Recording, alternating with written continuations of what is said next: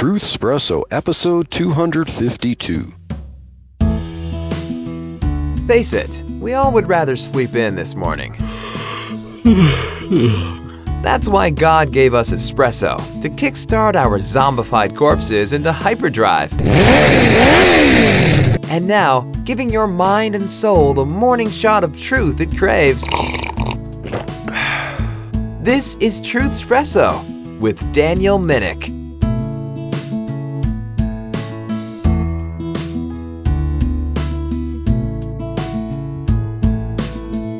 Hello there, friends, family, foes, and lurkers alike. This is your host, Daniel Minnick, for another episode of Truth Espresso.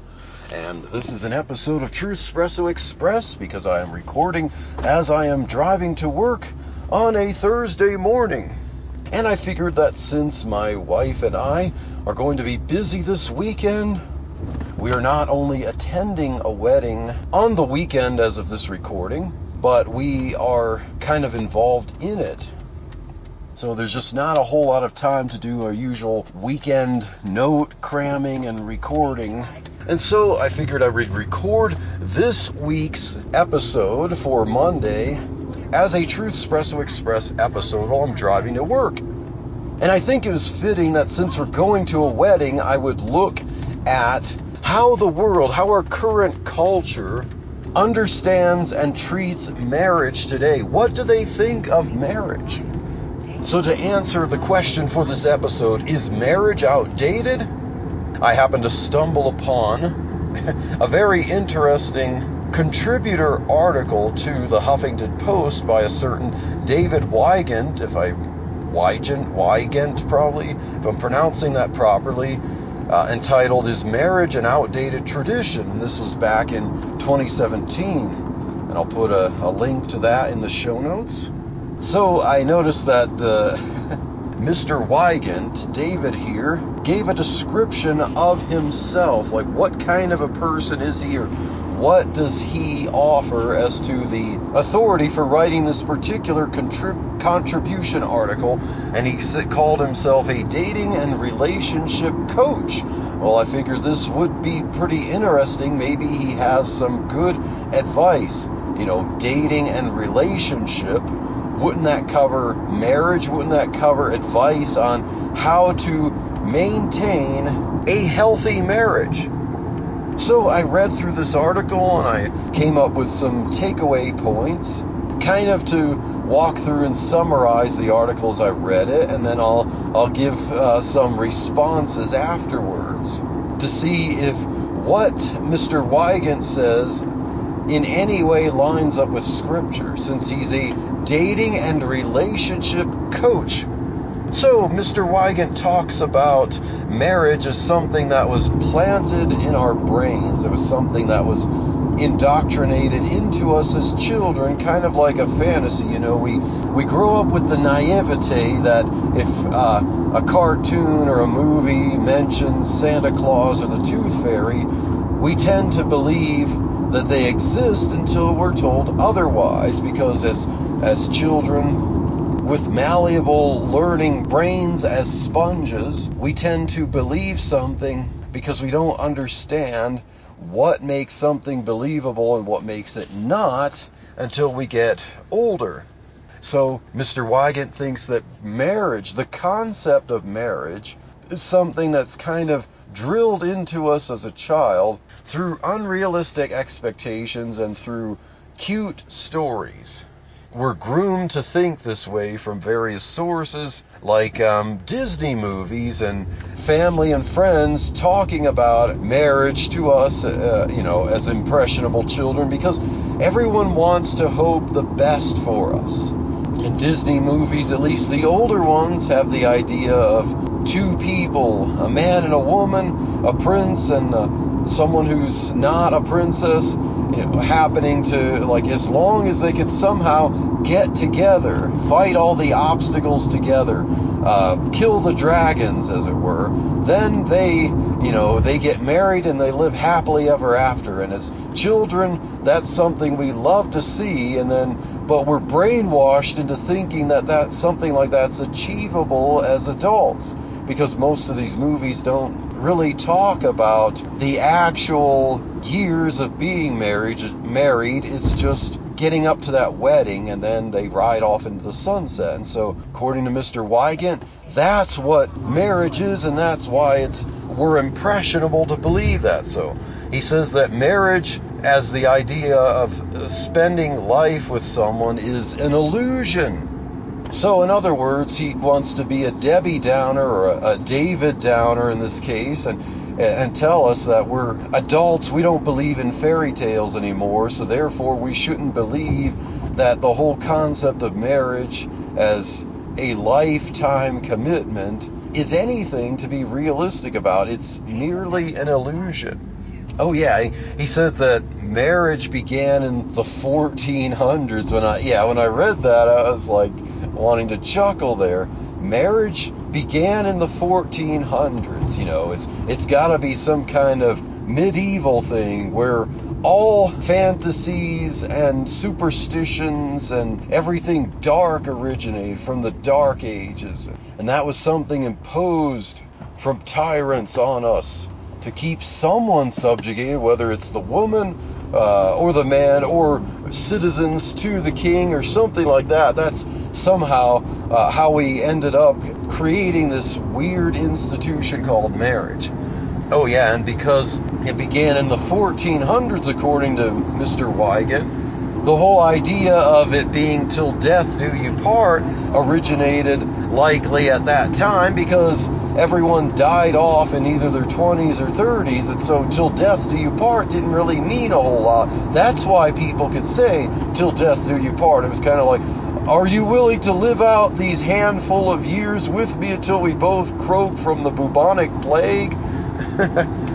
And so he explains that because we live a lot longer now, because life expectancy is to the 80s, according to him, because we have advances in medicine to help people live longer, that therefore, by definition, the concept of marriage until death do you part, that was really only supposed to be for a very short time while we were still young and didn't change a whole lot, that now that is by definition antiquated, outdated. Longer lives, living until the 80s, if people get married in their late teens, early 20s, or even early 30s, that's outdated, that's antiquated by definition, because living that many decades with one person, with one spouse, that makes marriage for life almost impossible. He says that we need to redefine marriage. We need to come up with a definition of marriage that suits the times, that suits our advancement as, evolving, growing human beings. That since we live longer, then marriage, by definition, now becomes temporary, because if you get married in your 20s or maybe even 30s, well, a marriage might last 5 to 10 years or something like that. And so just like, we might need to move on to a different marriage or a different relationship. That's the thinking of this dating and relationship coach. We need to redefine marriage away from one partner for life. Till death do you part is too much of an expectation for two people who, maybe have the ability to commit to things, but, all those decades. And he complains about the stigma of divorce, like when you go into a doctor's office and you have to fill out a medical form, and it has that annoying question that asks if you're married or single or divorced. Then you have to check the box divorced, and that, okay, the doctor's going to look at it and like, unfortunately with the stigma, think whether he says anything, whether he or she is being nice, there's going to be that stigma like, oh, divorced, what did you do? Why couldn't you make it work? and he's complaining about that. There should be no stigma to divorce, because this dating and relationship coach seems to think that, seems to be a big supporter of the concept of no-fault divorce, because he thinks that marriage really should be reimagined and redesigned, and the allegedly childhood fairy tale concept of marriage for life and riding off to the sunset and they lived happily ever after is a myth and an illusion, and that maybe divorce as we know it shouldn't be the tragic end to a childhood expectation. It should just be, okay, well, maybe there's another term for it. Maybe, we just end a temporary relationship and we move on to the next one. So can't we get rid of that stigma? He also asks, what's wrong? What's wrong with 5 or 6 relationships throughout our long adulthood? Since we now live to like an average of 80 years old, why shouldn't it be normal? He says maybe that's the new normal. Maybe we should have 5 or 6 loving relationships. We're serial monogamists or something. Because we live longer and we evolve and we change and we grow throughout our adulthood. Each one of these relationships simply grows you from one point to another. Oh yeah, this was kind of funny when I read it. It's like, so your first one might grow you from point A to point B, and then the second one might grow you from point C. The next one might even be a little longer as you've grown and matured a little, to grow you from like point D to point G, if I remember correctly. And then the next one from there, as you're growing and evolving, it might grow you from point G to point, I think, M, something like that. So each one grows you to a farther away point than the previous one. And so maybe that's how we should think of marriage and relationships, and how we should expect to have 5 or 6 throughout our adulthood. And that there's nothing wrong with that. There's no stigma about it. So happily ever after is childhood indoctrination. As he says, it kind of destroys us as adults. Just like we're expecting Santa Claus to bring a present, on Christmas, and we find out that's not real. So the idealistic, naive, indoctrinated beliefs of childhood about the happily ever after destroys us as adults. So he tells the reader, this dating and relationship coach instructs the reader, advises the reader that you should redefine marriage to what you want or what works for you. Why should you be forced to stay with someone that you no longer love or hasn't grown with you? Maybe that person has remained stagnant and you have grown. Of course, whatever those terms mean. As if growing as an adult, does that make you more mature? Does that make you someone who can commit better? I don't know. Whatever it means to Mr. Wygant about growing or remaining stagnant, that seems to be a problem that's somehow in human nature that makes marriage, till death do you part, happily ever after, or whatever, a fantasy. Did you know that Striving for Eternity provides speakers and seminars that we would come to your church and disciple your people? We have seminars on the Bible interpretation made easy, creation science, evangelism, presuppositional apologetics, even on sexual abuse. These are just some of the many things that we could provide for your church. Consider inviting one of our speakers to your church.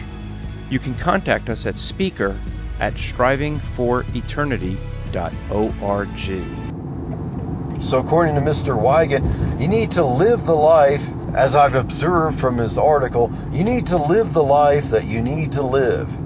If a marriage no longer serves you, what's the point of it? He did say something like that. So, I hope that my summary of that article kind of gives you an idea of where Mr. Wygant is coming from, And we're going to think of some replies to that according to a biblical and maybe grown up understanding of marriage.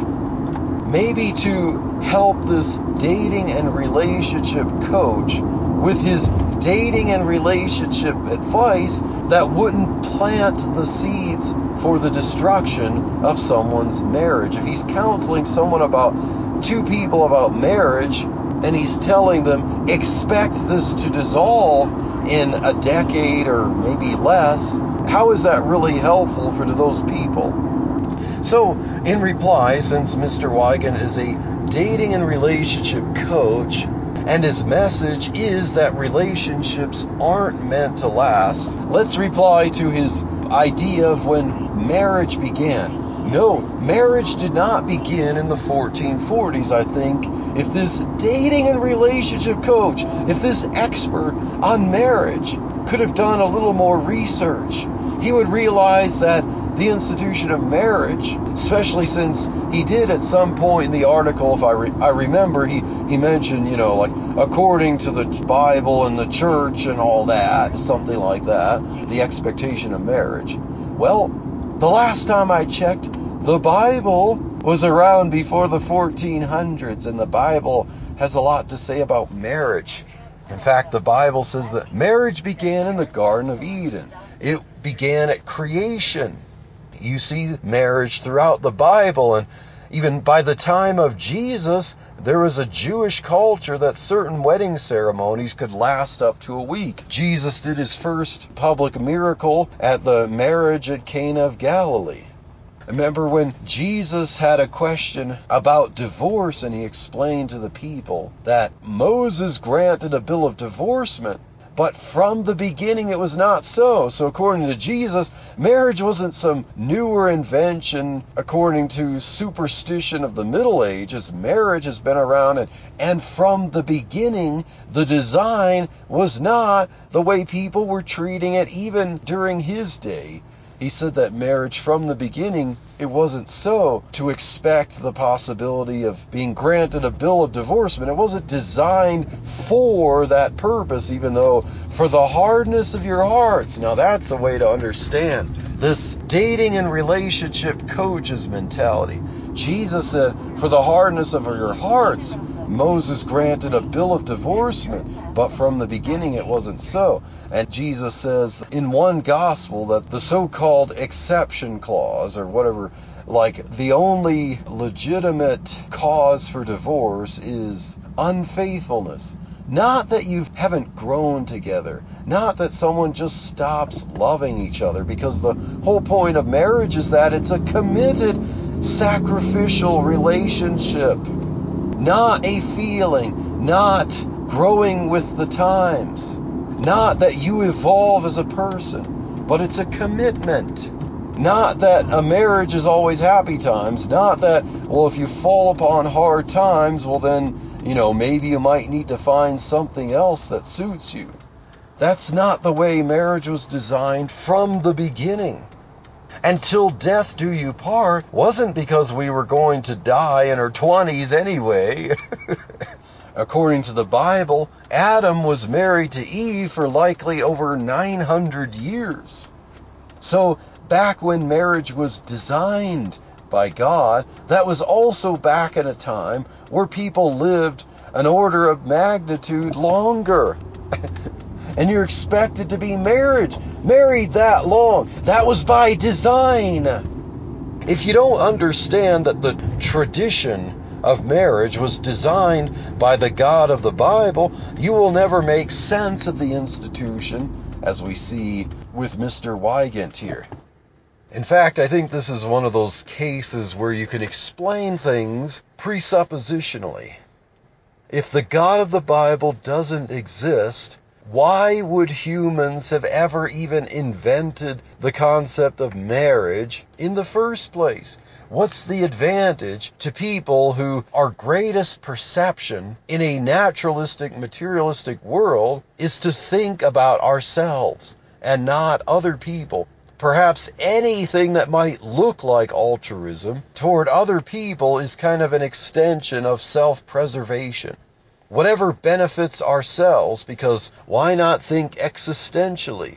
If God doesn't exist, I would contend that humans would have never invented a concept of marriage as a way to satisfy their base desires. Mr. Wygant's view of marriage shows his own misunderstanding of the problems that come with modern-day marriage. And, marriages throughout history. Marriage, according to his thinking, seems to be all about what you get out of it. Do you grow, he asks? Do you still love that person? Have you changed, whatever that means? And has that person changed or grown with you? And if not, he expects that, maybe there can be some amicable severing of that relationship and get rid of the stigma of divorce.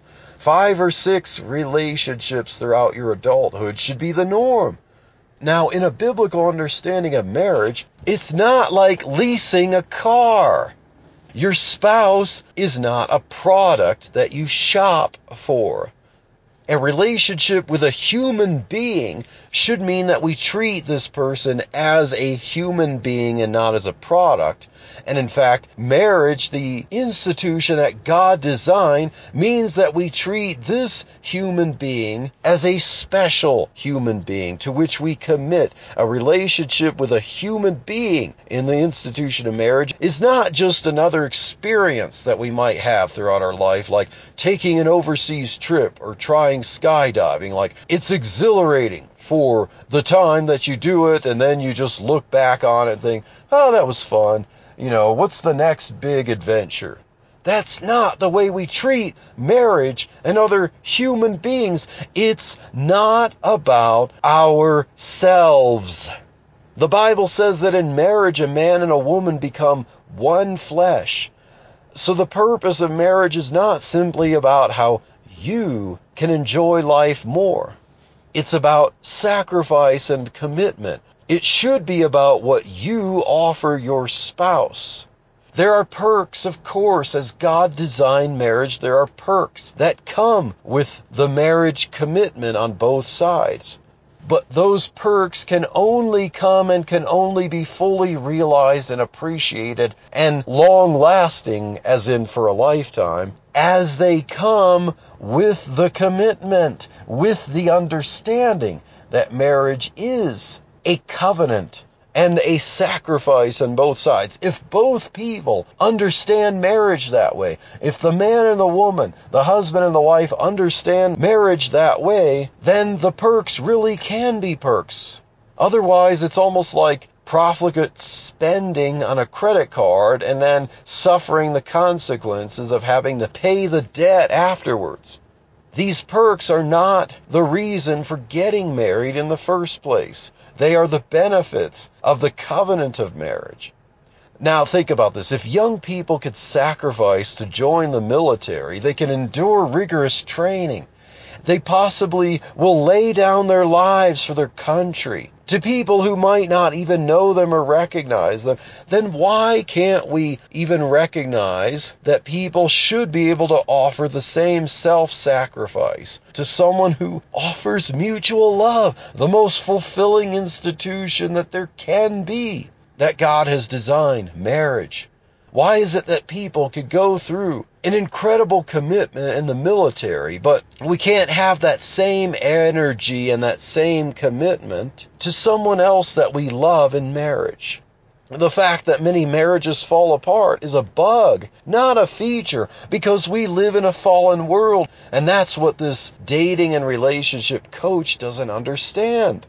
The fact that marriages end, the fact that there's death and suffering, the fact that there is selfishness, the fact that people somehow can't figure out a marriage is a bug, not a feature. It's not by design, it's against the design, and it's the battle that we have to fight for each other. Now, whether the divorce is the fault of one spouse or both, or allegedly neither in the case of the supposed no-fault divorce, it demonstrates a lack of understanding of God's design for marriage. After all, if we have only one life to live before we turn into worm food, as I'm guessing this guy believes, why not live as selfishly as possible and exploit 5 or 6 others in the process? At least that seems to be Mr. Wygant's marriage advice in a nutshell in this contribution article. As the Apostle Paul says, if the resurrection is not true, let us eat, drink, and be merry, for tomorrow we die. So, would I like to sit down with this guy? I mean, I don't know how his views might have changed since this 2017 article, but I would imagine if that's his thinking, trying to convince someone like this of the way marriage should be without a change of heart, without the truth of the gospel, who Jesus Christ is and who the God of the Bible is, would be like what Jesus told his disciples about casting pearls before swine lest they trample them underfoot. The Bible describes marriage this way. As Jesus has purchased us with his own blood, he sacrificed the ultimate. He gave his life for us, and he purchased to himself the church. And so we become the body of Christ. And then the Apostle Paul says, as I parked here at work, he says in Ephesians 5, verses 31 through 33, for this cause shall a man leave his father and mother, and shall be joined unto his wife, and they two shall be one flesh. This is a great mystery, but I speak concerning Christ and the church. Nevertheless, let every one of you in particular so love his wife even as himself, and the wife see that she reverence her husband. So that's the Bible's design of marriage, because the God of the Bible created the institution of marriage. It's a mystery that reflects Christ and the church and how Jesus gave the ultimate self-sacrifice to purchase people who the Bible describes were his enemies. So we, like Christ and the church, marriage is designed to reflect. We should think of it that way. We go into marriage as the institution in life that is commitment and sacrifice. Just as hard times should grow us together, so we should always be growing together. We shouldn't be asking ourselves, have I grown beyond this? Is this just temporary? Is marriage outdated? Is it antiquated? I would have to answer Mr. Wygant's question there with an emphatic no.